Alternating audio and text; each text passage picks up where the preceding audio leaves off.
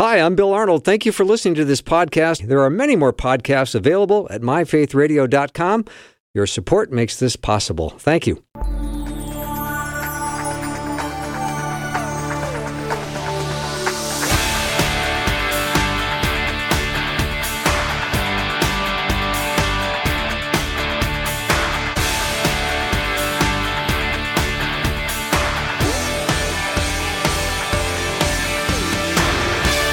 And a warm welcome to the afternoon show. I'm Bill Arnold. I am awfully glad that we're going to be together for a while. I hope you can spend all 2 hours with me.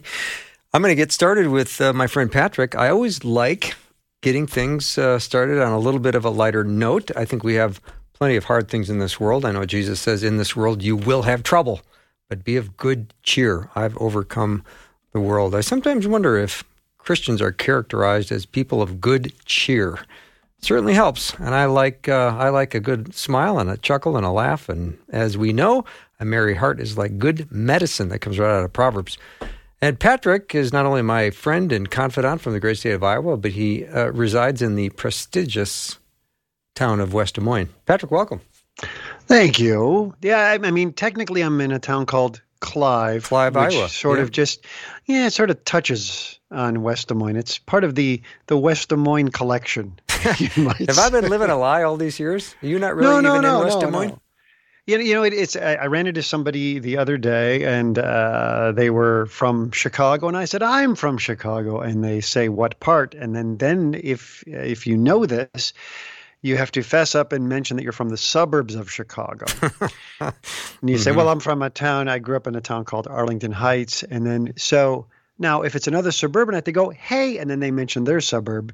But if it's a true Chicagoan, they look at you with a little bit of scorn. Like, how dare you say you're from Chicago? You are not from Chicago. you are from a suburb. Yeah, and it's, I mean, a true Chicago person, in fact, if you were to ask them, you know, what state do you live in? They would say, I live in the state of Chicago. You'd say, no, but what state is Chicago? And they'd say, Chicago isn't in a state. Chicago is just Chicago.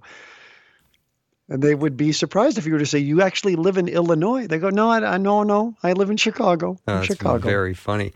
You know, we love our connection points, don't we? We just love when we hear somebody say something, we love to try to connect to that as fast as we can. I don't know why.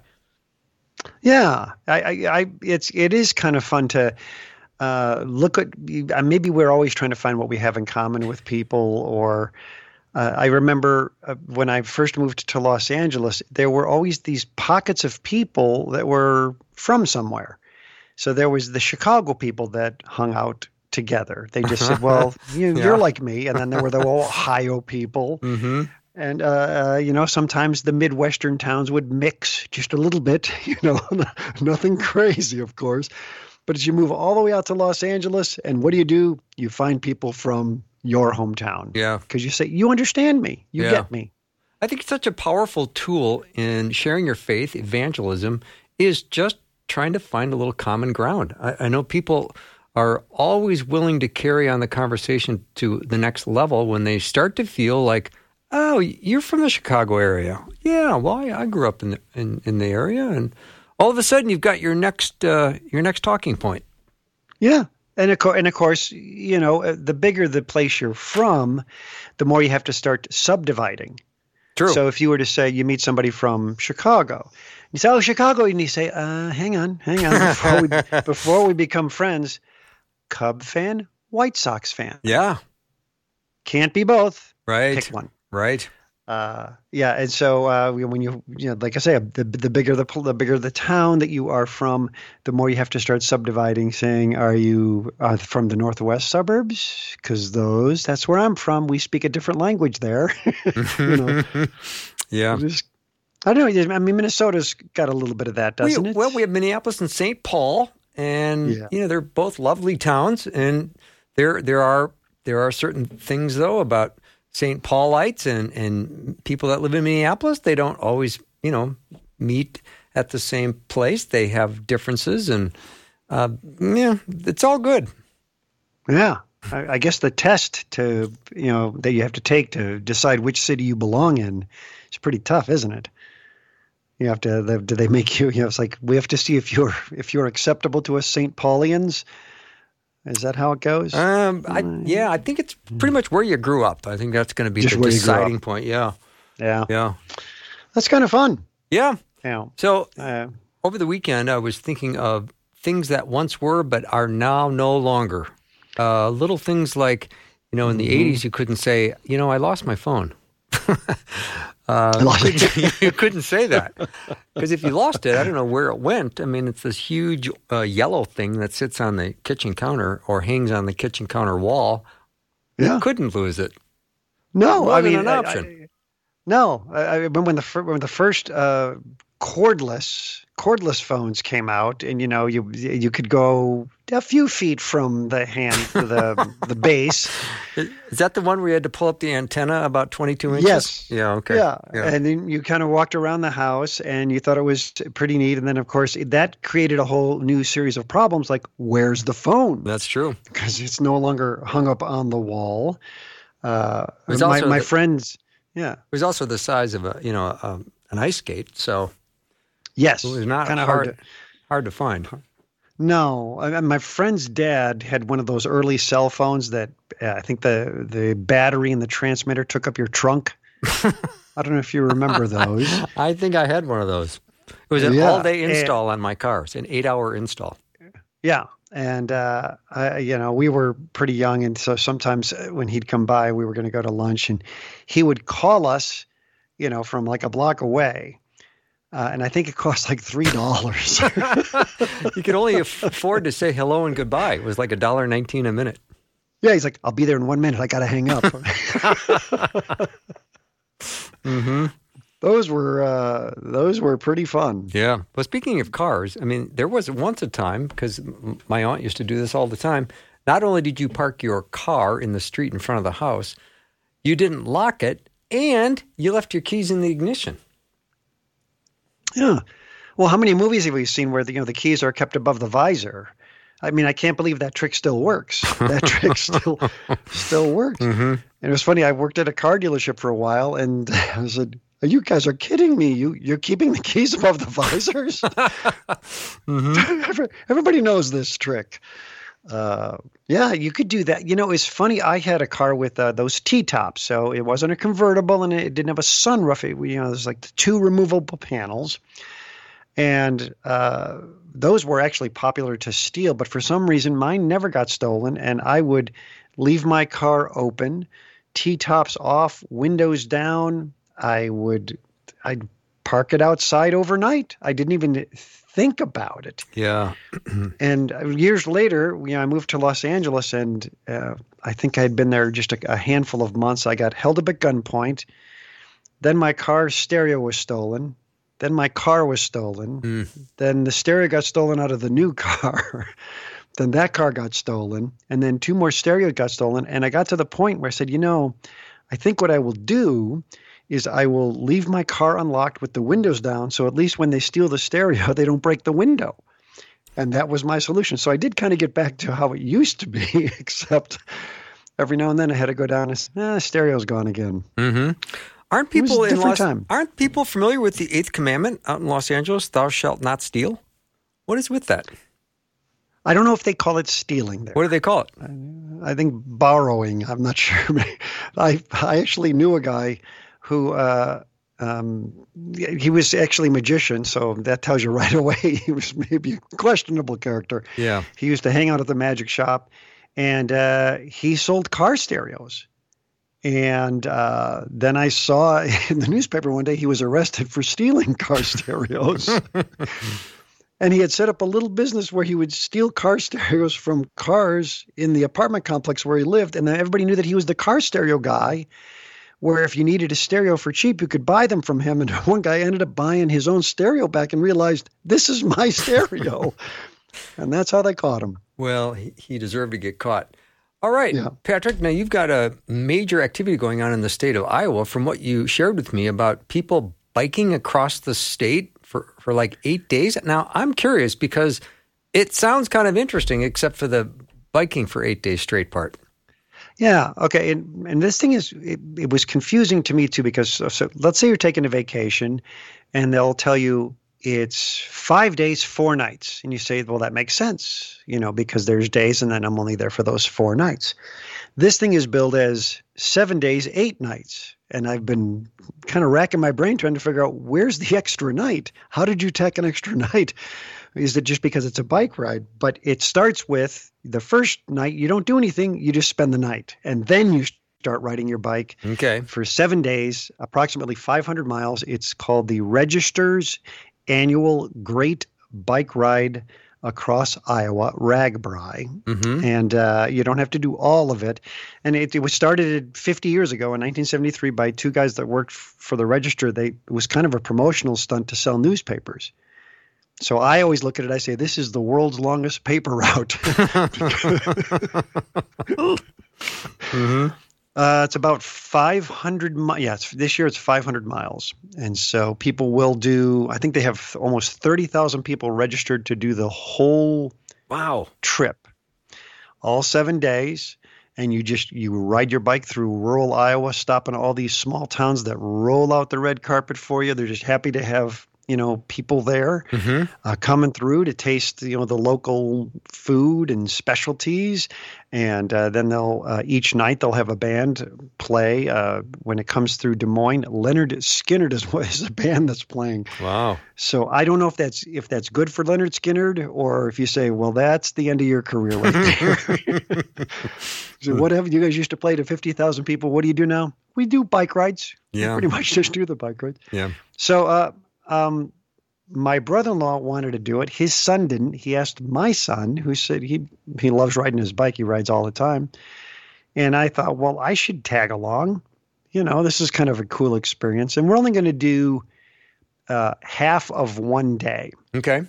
So it'll be about 25 miles. My brother-in-law says he figures we'll stop 7 times. So I'm thinking I could do this. Right. Now, as you're making stops, you're coming up against, food trailers and ice cream and all kinds of stuff, right? You could actually gain weight on this bike trip. Yes, I could burn 10,000 calories and consume 20, which I think is the ideal plan.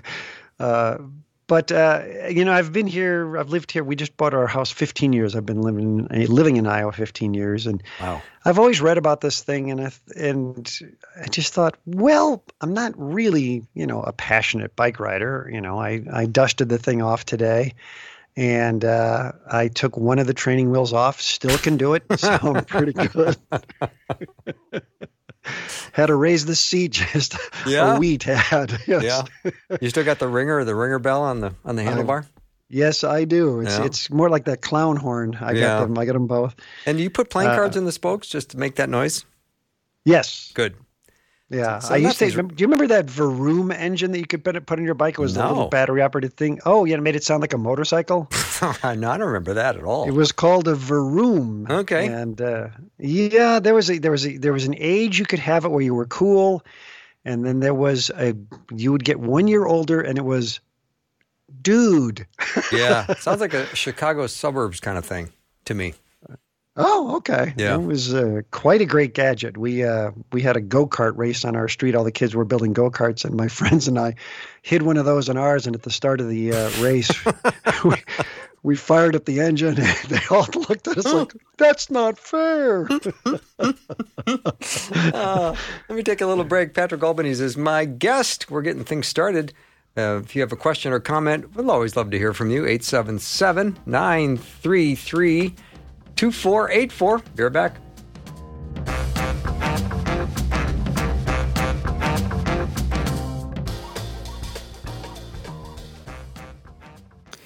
Hi there and welcome. If you are a new listener, we want to officially welcome you with a free welcome packet gift. Request yours today at myfaithradio.com.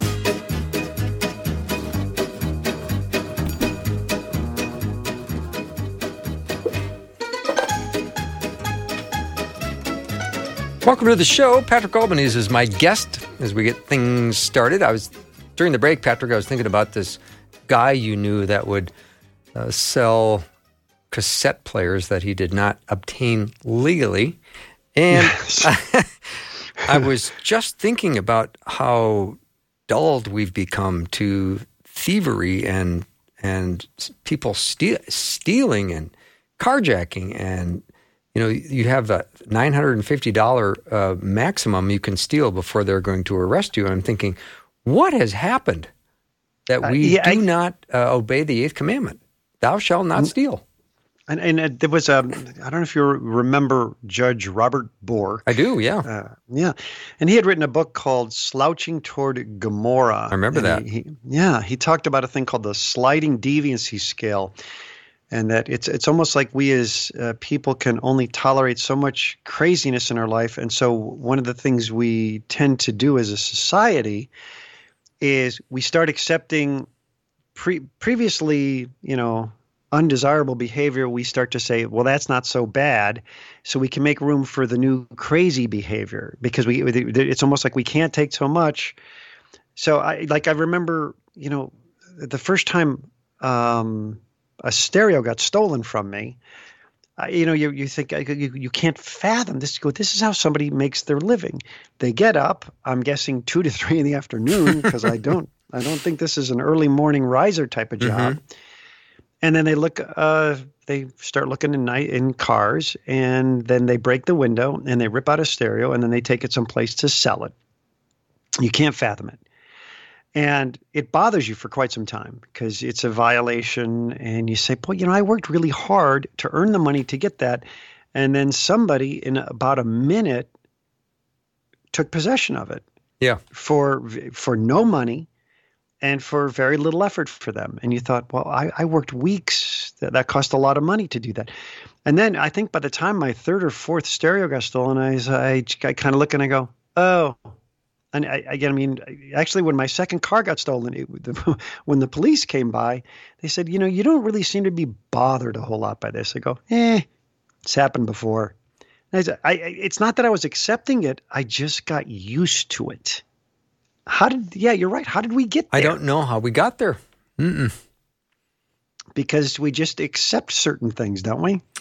Well, there's usually, like you said, something even more outrageous that's going on that supersedes something as like a car theft, like somebody smashed your window and took your briefcase, and people don't respond very much to that. It's like, oh, that's too bad. Yeah.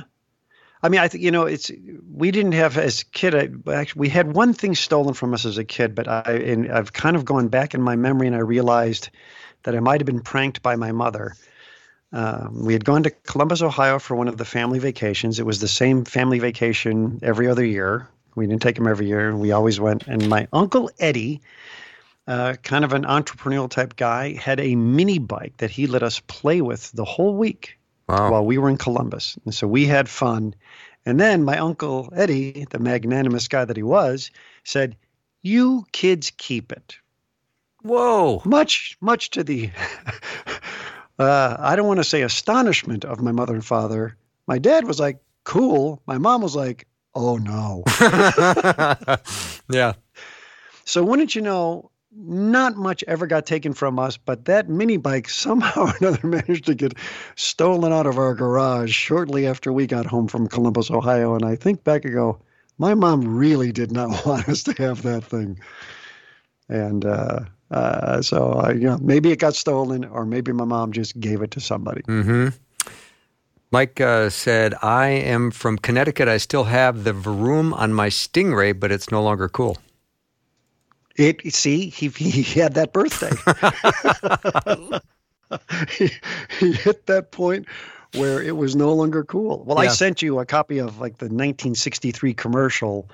So when you play it, you'll just laugh. Yeah. You'll say, well, that's pretty good sound. That's pretty good sound. Yeah.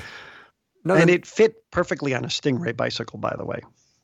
Another nice comment, Patrick, from Janet, not your wife, I assume, but Janet said, Patrick is one of my favorite guests. A year ago or so, I suggested you and he do a show at Northwestern. I'm waiting. Perhaps you need a manager. I'm volunteering. Wow. That's nice. We do need a manager, don't we? I don't know. What would a manager do with us? Seriously. I scold. Yeah. Do you guys have any material? Nope. No. We're working on it, though. And we got a couple of minutes before the show starts. Yeah. Did you catch any of Shark Week? See, no, what is that? Well, they run show after show after show on I don't know how many different channels, maybe just one, and it's all shark related. What do you mean? Like shark attacks. Why would I watch that? Let's put it this way. I'm afraid to go into a kiddie pool now. Yeah. Those sharks are everywhere. In fact, after about 168 hours of just continual programming of shark attack, shark attack, shark attack, shark attack, they sum up the week with, really, there's nothing to worry about. We watched one whole hour of a show where they said shark attacks have doubled at this one area. And so they send investigative reporters down, and they have various experts in. They try all these experiments with clouding the water, and they're trying to figure out why have these shark attacks nearly doubled. And at the end of the hour, they say, well, it turned out that summer was a summer of festivals, and the beaches were twice as crowded. I am not kidding. That was I said, we just wasted an hour of our lives. I could have solved that if you would have just said, by the way, there's this bike ride going on, and everybody has to ride through the ocean, and more shark attacks. So, I'm sorry you missed the Shark Week. Yeah, that's all right. I came to an understanding a long time ago. I don't go into their house; they don't come into mine. That's the deal. You know. As far as I know. I had a friend that he was one of those karma believers, and he said that if it is my destiny to be attacked by a shark, it'll probably be while I'm lying in a chair on the beach. It'll just come ashore and it will get me. Mm-hmm. So I may as well go in the water. Yeah. Do you believe that was his destiny? Do you have trouble pronouncing any words?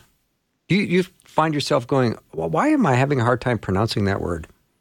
I do have. Just me? I have an occasional mush mouth type of. It's almost like an attack. It just I try to say something and a word, it does not come out correctly. I have, what was this tongue twister? The only thing that could set me straight when I was having difficulty trying to pronounce a word. Are you ready for this? Yeah. What time does the wristwatch strap shop shut? That's impressive.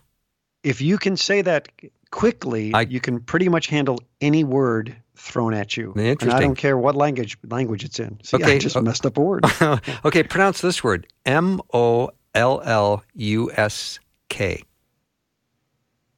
Mollusk. All right, now pluralize some sort of fish? Now add an S and pluralize it. Mollusks. So you don't know when to shut it off. That's what my problem was the other day. All right, Patrick, we got to call it a day. I hope you have a great rest of the week, and I look forward to doing this again next Monday. Sounds great. All right. See you then. Thanks. Patrick Albanese has been my guest and friend to get things started. We'll be right back with Pastor David Myles.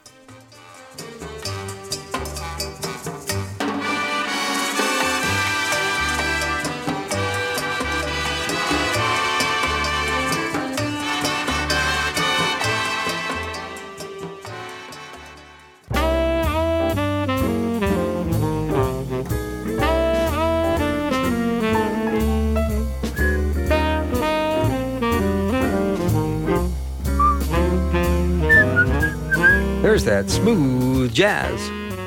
Ready for the Monday afternoon mix. It's not quite as mixed as it once was without Rosie B, but Pastor David Myles is with me, and maybe we'll add Ryan in one of these days. Who knows? David, how are you? You know what? I'm doing all right. Still in that recovery mode, and so... Continue to pray for you, brother, that all of this will be behind you soon. Yeah, looking forward to it, and at the same time, trying to eke out, for lack of a better word, trying to maximize whatever it is the Lord's wanting to teach and show me and grow me. Mm-hmm. We don't necessarily choose sometimes these kind of deep character building moments, and I can't remember, was it C.S. Lewis that, God whispers in the good time, but shouts with a megaphone in times of pain. Mm-hmm. I'm not sure if that was him or Dr. Carl Meitinger, who wrote the book, Whatever Became of Sin. I'm not sure which one of them did, but I think it's Lewis who noted that kind of juxtapose, that pain and trial, and different things like that have a way of accentuating and giving us greater hearing abilities and seeing abilities. Mm-hmm. And for anyone who might have just tuned in and missed last week, David was talking about some of the trials that he's been going through that are not very pleasant. They are health-related, and one of them landed you in the hospital for a couple of days with a little bit of surgery and a great deal of pain, and you're sitting there going, how do I get on the other side of this? Lord, help me. Yeah, I mean, it was kind of an interesting thing, and it kind of baffled the doctors in ways because my health numbers were so, very good. And, a few years ago, I was grading papers for my students at Northwestern, great school that makes up our, KTS and Faith Talk Radio family. And was watching, presidential debate, and I was thinking something different than what other people were. But the thought that hit me was, here's a 72-year-old and a 76-year-old. Whatever anyone thinks about that, that's not the point of this. But I said, here are two people looking at the highest elected office of the land. And as I was approaching my 50th birthday, and I was sitting there thinking, with the technology that God in His wisdom and grace and mercy has given us, and different things like that. And slowly watching some insulin numbers, go up a little bit, still within range, well, a little bit above range. But I asked myself, what would it look like to live another 50 years and let God use you in that way and make an impact? And my mom had once said to me, she said, baby, my mind is fine. It's just my body can't take me to places that my mind wants to go. Mm. And then just do a number of things, over the last, couple of years working, especially last year, as we're coming up on a year since my brother died unexpectedly. I've dropped almost about 60 pounds. My blood levels and my numbers are optimized. So when I peed that blood clot back in March, and I'd never had a, kidney stone, I wasn't in pain, nothing. It kind of freaked people out. And so that's what led to the biopsy, came back cancer-free, nothing, all clear on tissue. And so it kind of seems strange to end up with these types of, hand pain clot. We've since found out on my MRI that I had some sort of weird fracture. My orthopedic said it can happen even from pulling the cord on a lawnmower. I'm still baffled. He told me not to, overthink it, but that's kind of hard. But it's basically, it changed.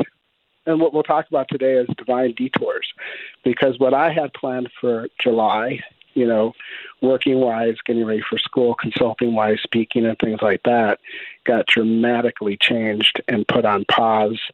And, I still have another month of no activity and, and just slow recovery and things like that. And, it's a really kind of strange place to be in.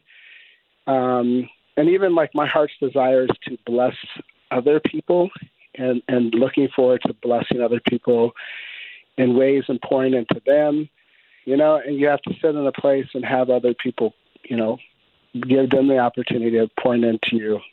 My friend, Pastor Andy Gray and Dr. Chris Brooks, they put together a GoFundMe because they're like, dude, you're kind of, bedbound. I never thought I'd be sitting in a hospital, passing clots, having pain like this. And yet in the midst of that, it's been something that, has been helpful and forming, And Bill, sometimes we hear people say Romans 8:28, and we know that in all things God works together for the good for those who love them. And sometimes there's some things in life that, really, really stink, really, really stink. And, a neat person who's doing ministry contacted me a few days ago to say that their brother-in-law had ended their life, and that was really hard. Yet, verse 29 of Romans 8, chapter 8, after it says, we know all things work together for good, it starts off with the word for, which gives the purpose and reason of verse 28. And it says, for those he predestined to be conformed into the likeness of his son Jesus. And so sometimes with some really stinky, just junky, like hard things, those things sometimes they conform us into the likeness of Christ. And honestly, when I think about what Jesus suffered, not just in body, because that hurt, but what he suffered in the sins of the world, and the first time in all of eternity past being separate from his Father, like it gave me a kind of like I text a friend and I can't journal, can't really use my hand, but I was sitting there thinking like, man, what Christ has done for me. So it kind of gives this kind of experiential reality that takes some things from theory and it moves it from the esoteric theory to the I know that I know now. Mm-hmm. Does that make sense? It does. Makes a lot of sense. Yeah. David, let's continue on this topic of divine desires, detours. I know there's some places in Scripture that really point this out well. Yeah, one of the things, I heard a fascinating message from Dr. Charlie Dates, one of my fellow seminarians at Trinity Evangelical Divinity School. He's a senior pastor of both the 25,000 member Salem Baptist Church in Chicago and Progressive Baptist, which is one of the oldest African American church.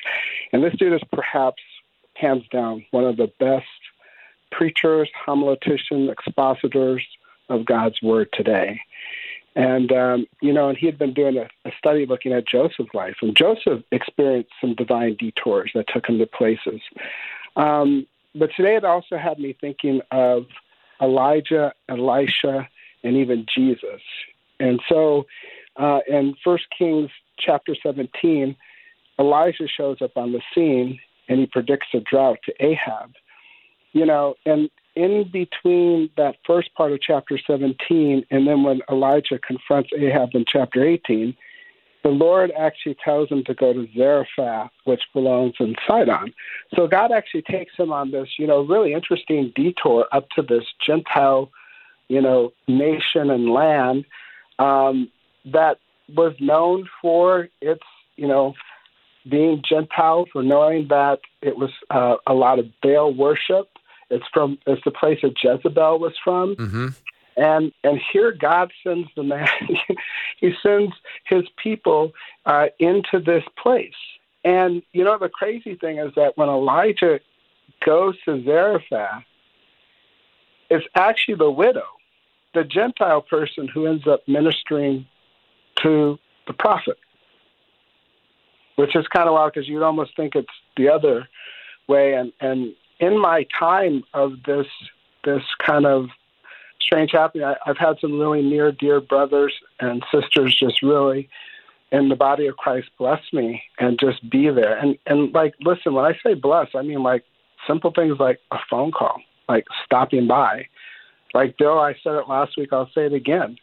Like, so huge for me, for you to come visit me in the hospital, to come see me and Tammy. Mm. And, sometimes we think it's really like these really major things, like we have to do all these like big fanfare types of things.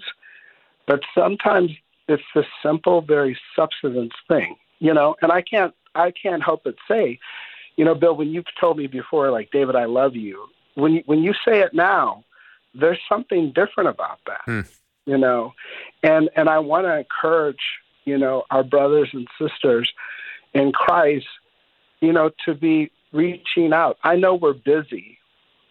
And Tammy often would say, she'd say, babe, it's interesting. People are busy. They're busy, and we're running to and fro and here and there.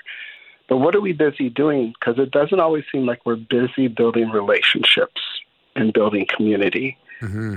And so, like, if there's someone that God brings to your mind, even as we're talking about this right now today, just pause for a moment.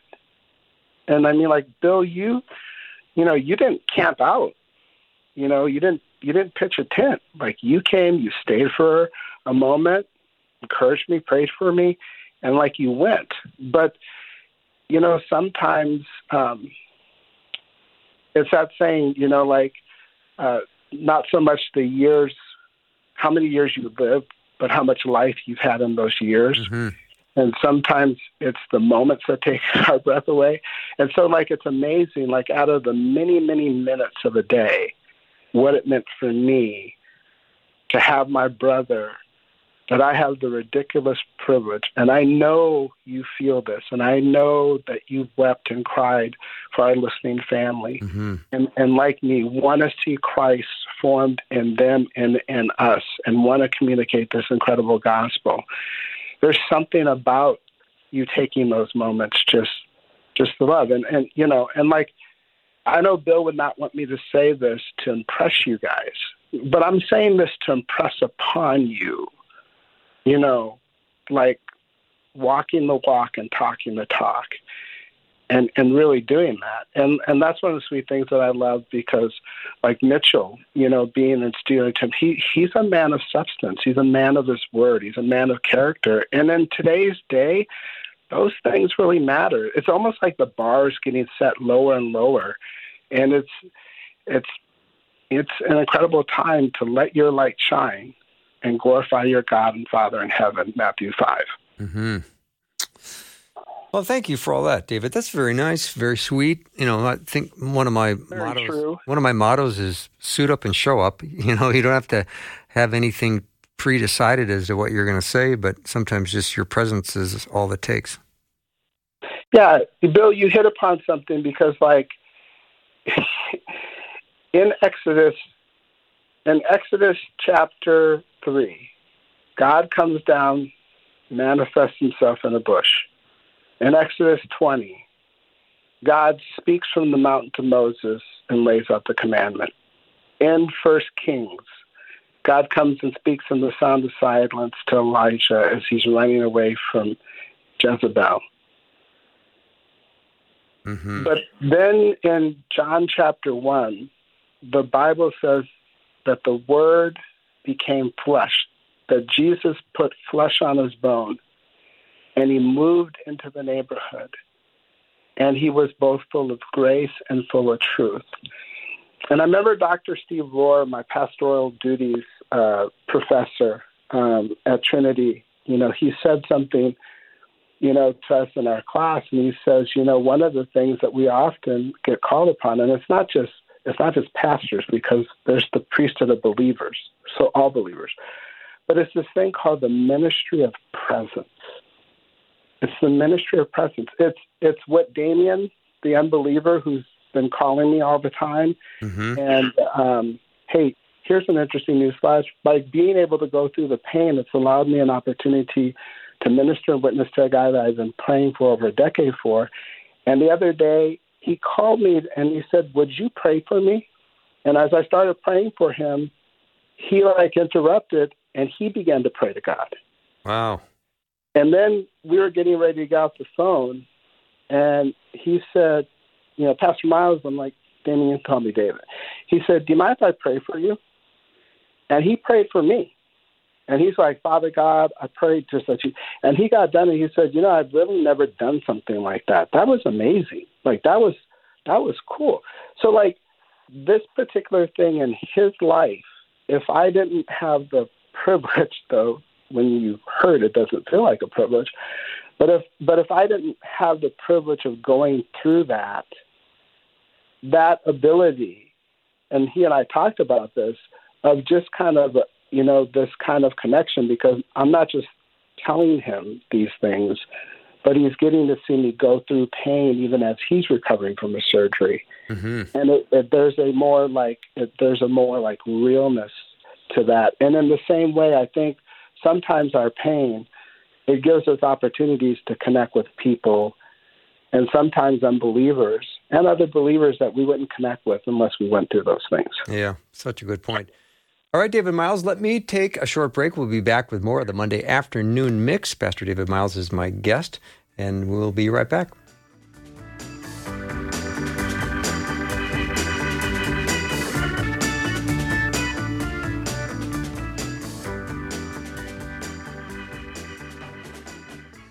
We want to pray for you. We all need prayer. We would love to pray for you. The Faith Radio team is serious about prayer, and we pray for specific listener requests every week. Share your prayer requests with us anonymously and securely on our website at myfaithradio.com.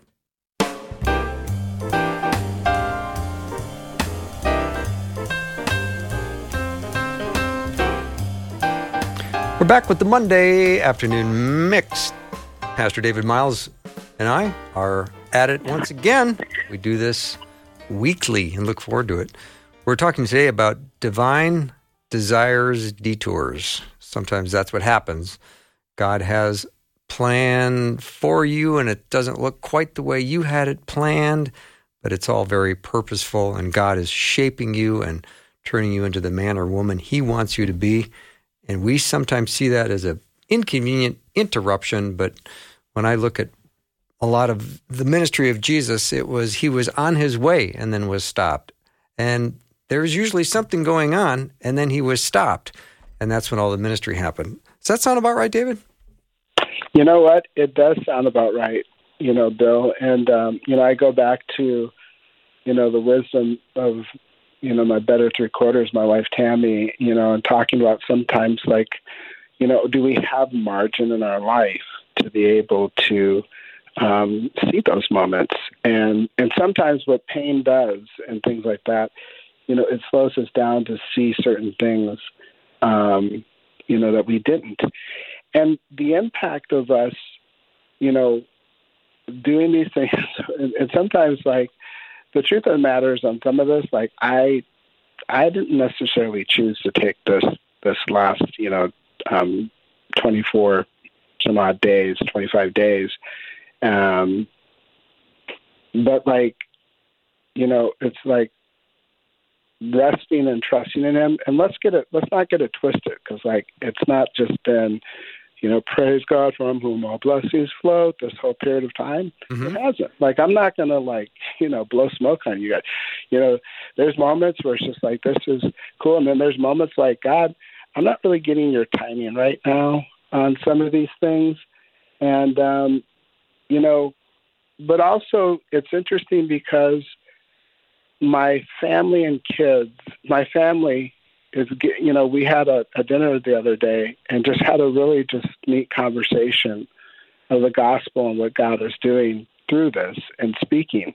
And some of the things that we do or some of the things we experience, our families see and they model them. And, what's interesting is that in the Bible, you go over to 2 Kings and you see Elisha who followed Elijah. And in that passage, you see Elisha come to the widow, and the widow basically, doesn't have anything, and she's like ready to be done. And like Elisha then is used of God to minister to this person, again, up in Gentile territory. Mm-hmm. And, outside of, the common kind of, churchy temple areas. And he's connecting people, and both for the widow at Zarephath, if you read into the story too, because, she basically had been a mistress to somebody, so that when her son dies after she serves Elijah, she's like, has my sin come upon me? And then like same with this other woman, these are people that are kind of your, unusual characters, but both of them end up being in God's holy word. Mm-hmm. Okay. Like, that's like utterly cool. Like, we might not know their names, but like God knew them. And, that's super cool. Now, one of the things is my son's getting ready to head off. My second son, Jackson, was on last week. He's getting ready to head off to Grand Canyon University, getting ready to study exercise science. Mm-hmm. And so what would happen in this painful situation? I would end up having this hand situation that no one really could figure out, and connecting with someone who does like cold laser therapy and really, some cutting edge things. Well, in getting that type of treatment from my hand and different therapies, this group actually connected me with a guy who worked with pro athletes. And I really am looking forward. This guy is such an incredible man. Seriously, it's an honor to be able to meet him. Mark Ellis is his name. and doing things where I met a woman who had a stroke, and the doctors told her husband, like, look, you're just going to be paralyzed. And the gal was like, no, I think God still may want something different, and connected her with some things. And this gal, I met her, she's walking. But what's neat about it is this type of work that they do is the stuff that my son was looking at doing. So through this pain, I end up getting connected with this guy who then ends up last week having my son shadow him in this very high level type of recovery and dealing with inflammation, that elite athletes and Olympians, but they also want to bring it to everyday people because they don't want people. Like, I would have never met this guy, nor would I have experienced even some of the accelerated healing that I have if I would not have went through this pain. And here's a guy who's very connected in different high-level athletic things and is looking at doing some stuff with some of the people that he knows in the pros down in the Southwest region where my son will be. And he's like, would love to have you connect down there and grow as you're going to school.